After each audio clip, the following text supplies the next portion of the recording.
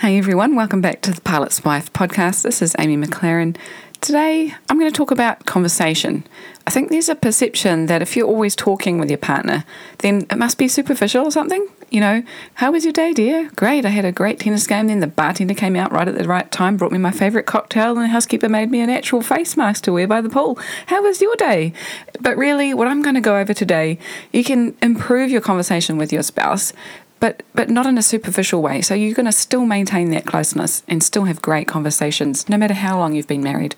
So please, I encourage you, listen through to the end, as the payoffs of great conversation are immense. When you know your partner intimately and they know you really, really well, it's like a giant defense mechanism against the invisible forces that try and bust up our marriages, like, you know, ongoing disappointment, temptations to go elsewhere, disinterest in physical intimacy, nagging, laziness, stuff like that is just comes in because you haven't got good conversation. You're not maintaining a level of closeness where you can talk about stuff, talk about what's going on in your mind, the good stuff and the bad stuff, but not just the bad stuff.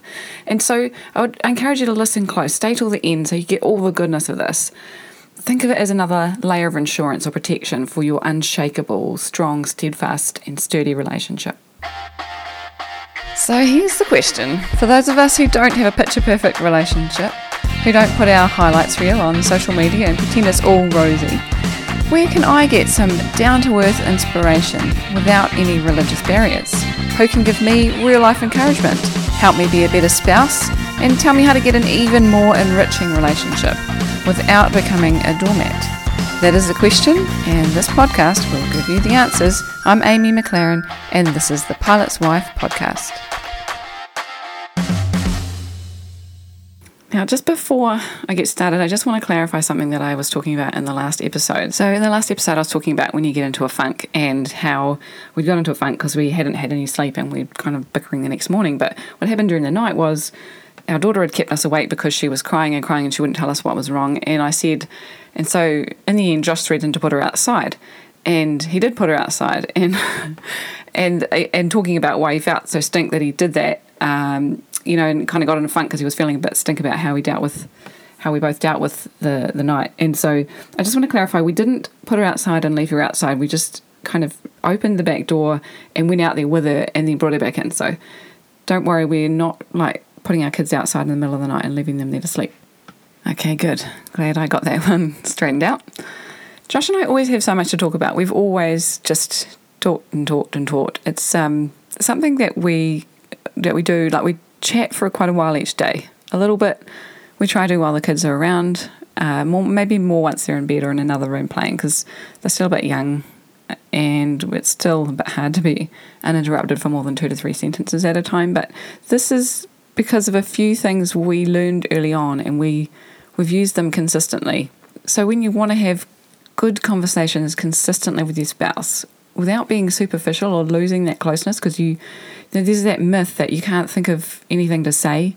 So over time, as you're married longer and longer, there's nothing new. There's nothing new to talk about. It's all just the same Groundhog Day every day, right? And I just want to dispel that myth that you run out of stuff to talk about because you've been married for a while. Because we've been married for 14 years, and I don't see it running out.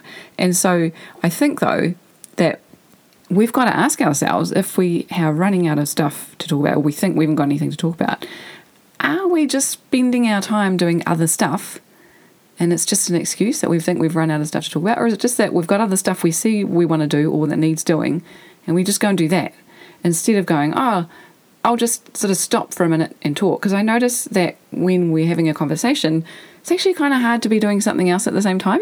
So you do have to not do something else at the same time, which can be a little bit hard for some people because there's always so much to do. But did you know the average couple spends only 20 minutes a week talking? And according to relationship experts, we should be spending 20 to 30 minutes a day. So because we're married, we assume we know everything about each other, right? Or that they can read our mind already. Big mistake. Or that they're not interested. Maybe because we see them reaching for that device when we kind of start to have a conversation. So we think, they're not interested in talking. Now, I pride myself on not knowing every single thing about Josh. I actually find it a personal challenge to learn new things that I didn't know about Josh. I consider it an achievement when I've made a discovery. Like, it's kind of like a discovery of gold inside a plain looking stone. Not Not that Josh is a plain looking stone. I think he's quite a hottie, and I'm not just saying that because I know he listens to my podcast while he's running. Love you, Joshy. Hope your run's going well. But I know he can't read my mind. And I definitely don't want him to assume what's going on in my mind, which is why I have to converse with him. And it's whether it's something that's bothering me or exciting me, or whether it's something that's bothering him or exciting him, it's both of those things are worth sharing, because this makes him know me better or makes me know him better. And that intimacy, that shield over our marriage is reinforced. And if we think they're not interested because they reach for a device, or they pop downstairs to do housework, or they start being busy when we get home, or when we are about to start saying something, it's probably and most likely not that they're not interested in talking, but that they are interested in doing whatever they're reaching out to do. So if that's happening, maybe all we need to do is say, hey, can we catch up? I'd like to look into your eyes for a bit and catch up. And better yet, catch them when they just get home, before they get a chance to start something. That is, if the kids aren't jumping all over them, right? We've got to pick our timing. Or as soon as you emerge from the kids' bedroom after bedtime, or hopefully, it's at a time before they've started something else, or that they're not in the middle of something. But don't think that if you have bad timing, then the conversation isn't happening because you've been married so long, your partner isn't interested in talking, okay? They're probably just in the middle of something, or you're probably just in the middle of something. So either you just wait until they finish because they've just started something, or they're in the middle of it, or we can just ask them politely if they can just give us a few minutes and we can stare into each other's eyes. Or, can I have a few minutes to tell you about something exciting or an epiphany I had today? Or can I just have a few minutes to tell you something I like about you? By all means, sell it to them if you have to, at first especially, to get their undivided attention. Before you're getting into a pattern of having regular good conversations, you can sell it to them. Say, hey, I want to talk to you about something that I really like about you, or I just want to tell you how I respect you. Can you just look at me for a minute so I can tell you properly? And after a while of regularly doing it, you don't need to sell it anymore, but I think it's still good to do these things, to take some time to go, hey, can I talk to you about how awesome I think you are?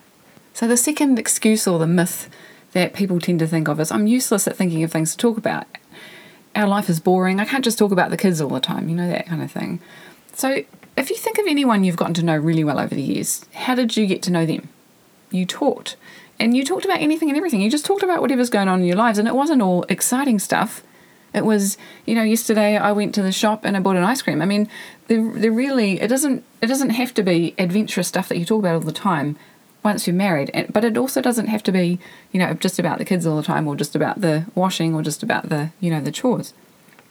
It could just be about whatever's going on in their lives or in your lives. So a hint, ask questions about them and what's going on, and make it positive as well. I would say that this is a big thing, because if your conversations are often talking about stuff that you're worried about or you're stressed about, it can get a bit wearying, and I'll talk about that a little bit more in a minute. But when you're talking and it's something that's not so cool that you're trying to talk about and trying to work through, always try to think of a silver lining to stick on the end. So that's why a good time to talk is, if you don't have the kids jumping all over you when you get home, is what happened that day? So how was your day? What happened? What sort of things went on that were interesting, or that, that were just standard stuff, but you noted something different about it, or you made an observation that's new? Or it could be things that the other person needs to know. There's often information you need to share, like, oh, I booked in the car for a service tomorrow, or this is happening tomorrow, or there's a teacher-only day coming up, things like that. They are good conversations to have, because it's news, right? And it needs to be communicated. Better than forgetting to tell the other person, right? You can talk about conversations you had with others that day. Something funny someone did. A podcast you were listening to. Now, that's a great one. If you listen to podcasts, even, while you're doing whatever you're doing, mundane tasks, driving, things like that, it always just, stretches your mind a little bit, gets you thinking about something different, and it's great to have conversations about that afterwards. Josh often tells me about podcasts he's been listening to, and I tell him about podcasts I'm listening to. It's really, really interesting, and it grows us both. Even if you want to talk about what colour rug you think you'd like to get, if you're worried about, our life is boring, I don't want to just talk about, or they're not interested in just talking about this mundane stuff, what you can do to spice it up is you can add the emotion part of it, so that it, explain why it's interesting. Like if you said, I want to get a green rug for in the corner, they'll say, okay, yes, darling, and, start doing something else. Maybe they might not be interested in that. But if you said, I want to get a green rug in that corner because, do you know that I've seen this green rug and it's the exact same green that is this this jewellery that my grandma used to wear, and I've got this necklace and I forgot about it and I got it out today, and it just makes me so happy. Or, whatever it is, you can tell a story about why you want to get that colour rug, and it makes it interesting and it makes a conversation out of it. Or talk about one of your hobbies.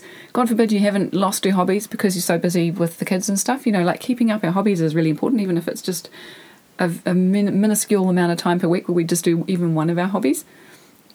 Or talk about where to go on your next holiday, a cool thing somebody did for somebody else. There's so much that if you turn off that switch that says our life is boring, there's nothing really to talk about, and you just go, there's actually a whole bunch of stuff happening each day that we could talk about, even if it's just an observation about something new that's grown in the garden, or there's some new strawberries to pick, or it could be anything. But please don't tell yourself you're useless at thinking of things to talk about, because I guarantee, from when you wake up to when you go to bed, there's something different and there's something interesting. And maybe you need to sort of switch your thinking and stop telling yourself it's not interesting and start telling yourself, what can I talk about that is interesting? Because I want to build that intimacy with my spouse. I want to be close to them. I want to talk to them, and I want to get the conversation flowing. Okay, and the third, myth, or the thing that people tend to, it convinces them not to have good and consistent good conversations with each other, is thinking that the other person is not interested. Now, if you really think that they don't want to talk to you, and it's definitely not because they're just in the middle of something, or that there's something urgent happening and so it's not the right timing, it might be that they've had frequent bad experiences in the past. So here's a few things that might be happening. One is that one of you might be talking about, down in the dumps kind of stuff, like, I've got this problem, and this is a problem, and this is a problem, and this is a problem, right? Now, this is a stereotypical thing for guys, but girls also do this. Guys just want to fix it. Like, if you tell your husband a problem, they just want to fix it for you. It's just a natural response. So if you say, this happened at work, and this is bad, and this is bad, and this is bad, then they'll say, do this, try and do that, try that. And when a female's response and stereotypical response is, they're not saying this, but they're thinking this, don't try to fix it, I just want you to listen. But the thing is that it gets tiring. Like, if you're often talking about stuff that could be perceived as needing fixing, but you're just talking about it because someone needs to listen, and they feel like they can't fix it, like they don't know what to do about it, or that they can't tell you how to fix it because you get upset. That can be draining, and if you have a frequent pattern of that, then somebody might not want to have conversations after a while if it keeps being like that, right? So try and keep it positive. Like I said before, try and think of a silver lining to stick on the end, or an observation that you've made, or some kind of learning that you've had, or try and think of the next step. What's the next thing to try to resolve this that you can stick on the end to help that conversation, right? Sometimes we need to talk it through, right? Definitely. And sometimes we talk it through to work it out. But try at the end to think about what your conclusion is so far. So what? What next? Otherwise, there's still that gap there, and it's left hanging, and they still feel like they need to help fix it. And if they have no idea how to fix it, then that leaves the other person feeling with a low feeling. And again, this is a stereotypical thing for a guy, but it's I definitely feel that too when someone tells me a problem. I want to fix it, especially when it comes to relationships. It's not so easy. But it's not just a guy thing. And so keep it positive. Talk about hard stuff and good stuff, but try and bring it back up at the end of the conversation or during it. Another thing that gets us thinking, oh, they're not interested, it might be that we in the past have struggled to be a good listener. So if we've had conversations in the past and there's a pattern where the other person doesn't feel like they are listened to, then maybe there's that pattern that makes them feel like they don't want to have conversations anymore. And so it's a good thing to have a few tips in your toolbox about how to be a good listener. So these are basic things. So it's things like looking them in the eyes, giving eye contact, nodding, not trying to think of the next thing you're trying to say while they're saying it, not talking over them while they're still talking, and basically, I guess if you're a really good listener, sometimes you want to repeat back what they've just said instead of asking another question and asking the next thing that you're wondering about. It's just saying, oh, so is that what they said? Oh, so you felt like that was that, and oh, you noticed that was happening. And you just it's called reflective listening. So you just kind of repeat back some of the stuff they say, and it shows that you're listening and that you heard what they're saying. Because we don't always need to resolve it. We don't need to fix it for them, especially during the process of talking it through and working it out. we do this exercise with our couples in our pre-marriage courses where we get them to practice being a good listener and a bad listener. So they take turns, and one of them talks about something they're interested in. The other person, the partner, has to be a good listener for a few seconds, like 20 seconds. They're just listening, they're paying attention, they're giving eye contact, they're just nodding, and things like that. And then when we give the signal after about 20 seconds, they have to be a bad listener. And everybody naturally knows how to be a bad listener on purpose in this exercise. We don't have to tell them. So they start looking away, they start doing other stuff. And we ask the couples after each time that we do the exercise, what did you notice? And they always say, when someone starts being a bad listener, I felt like I couldn't even talk. The words couldn't come out. I forgot what I was saying. I couldn't concentrate. And so it makes a huge difference when someone's giving you eye contact and being a good listener, and you feel like you can work through whatever you're working through, or talk through, or share what you're trying to share. Another thing I've come across in the past is, if there's a pattern of you think the other person's not interested, and it's, again, it's not because of a bad timing or things like that. Is it, there's a potential that the way that one of the partners talks about something could often be, boring or too much detail, or there's so much factual information in there that the other person finds it hard to listen to. And I think this can be common, where somebody has a very specific job or a job that's got a lot of technical detail, and they like to talk about it because they're interested in it. I used to have a friend whose husband would just, come in from servicing the car and talk about how, they'd take that cap off and then they put that fluid in and it started to drip out. So what they'd do is they go underneath and they had to plug it with something, and they had to fix it like that. And the wife is kind of like, this is right over my head. One, I don't know what you're talking about, and two, I'm not really interested.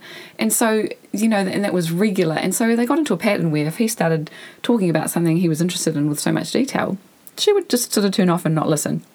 And that's hard. Like, I understand how that dynamic can happen, and it could be not that they're talking about boring stuff, but that it's hard to understand or whatever. I mean, Josh sometimes talks about his flying, and the technical stuff to do with, the way they have to navigate the plane, and he's told me some stuff about people kind of dying or having heart attacks on board and what they have to do.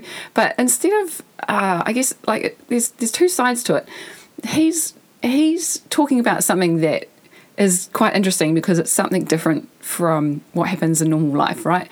And also, if he's talking about the physics of how a plane flies, something technical like that, trying to be interested as well, because I might learn something new, but also it's a way for him to talk through stuff that he's talking through.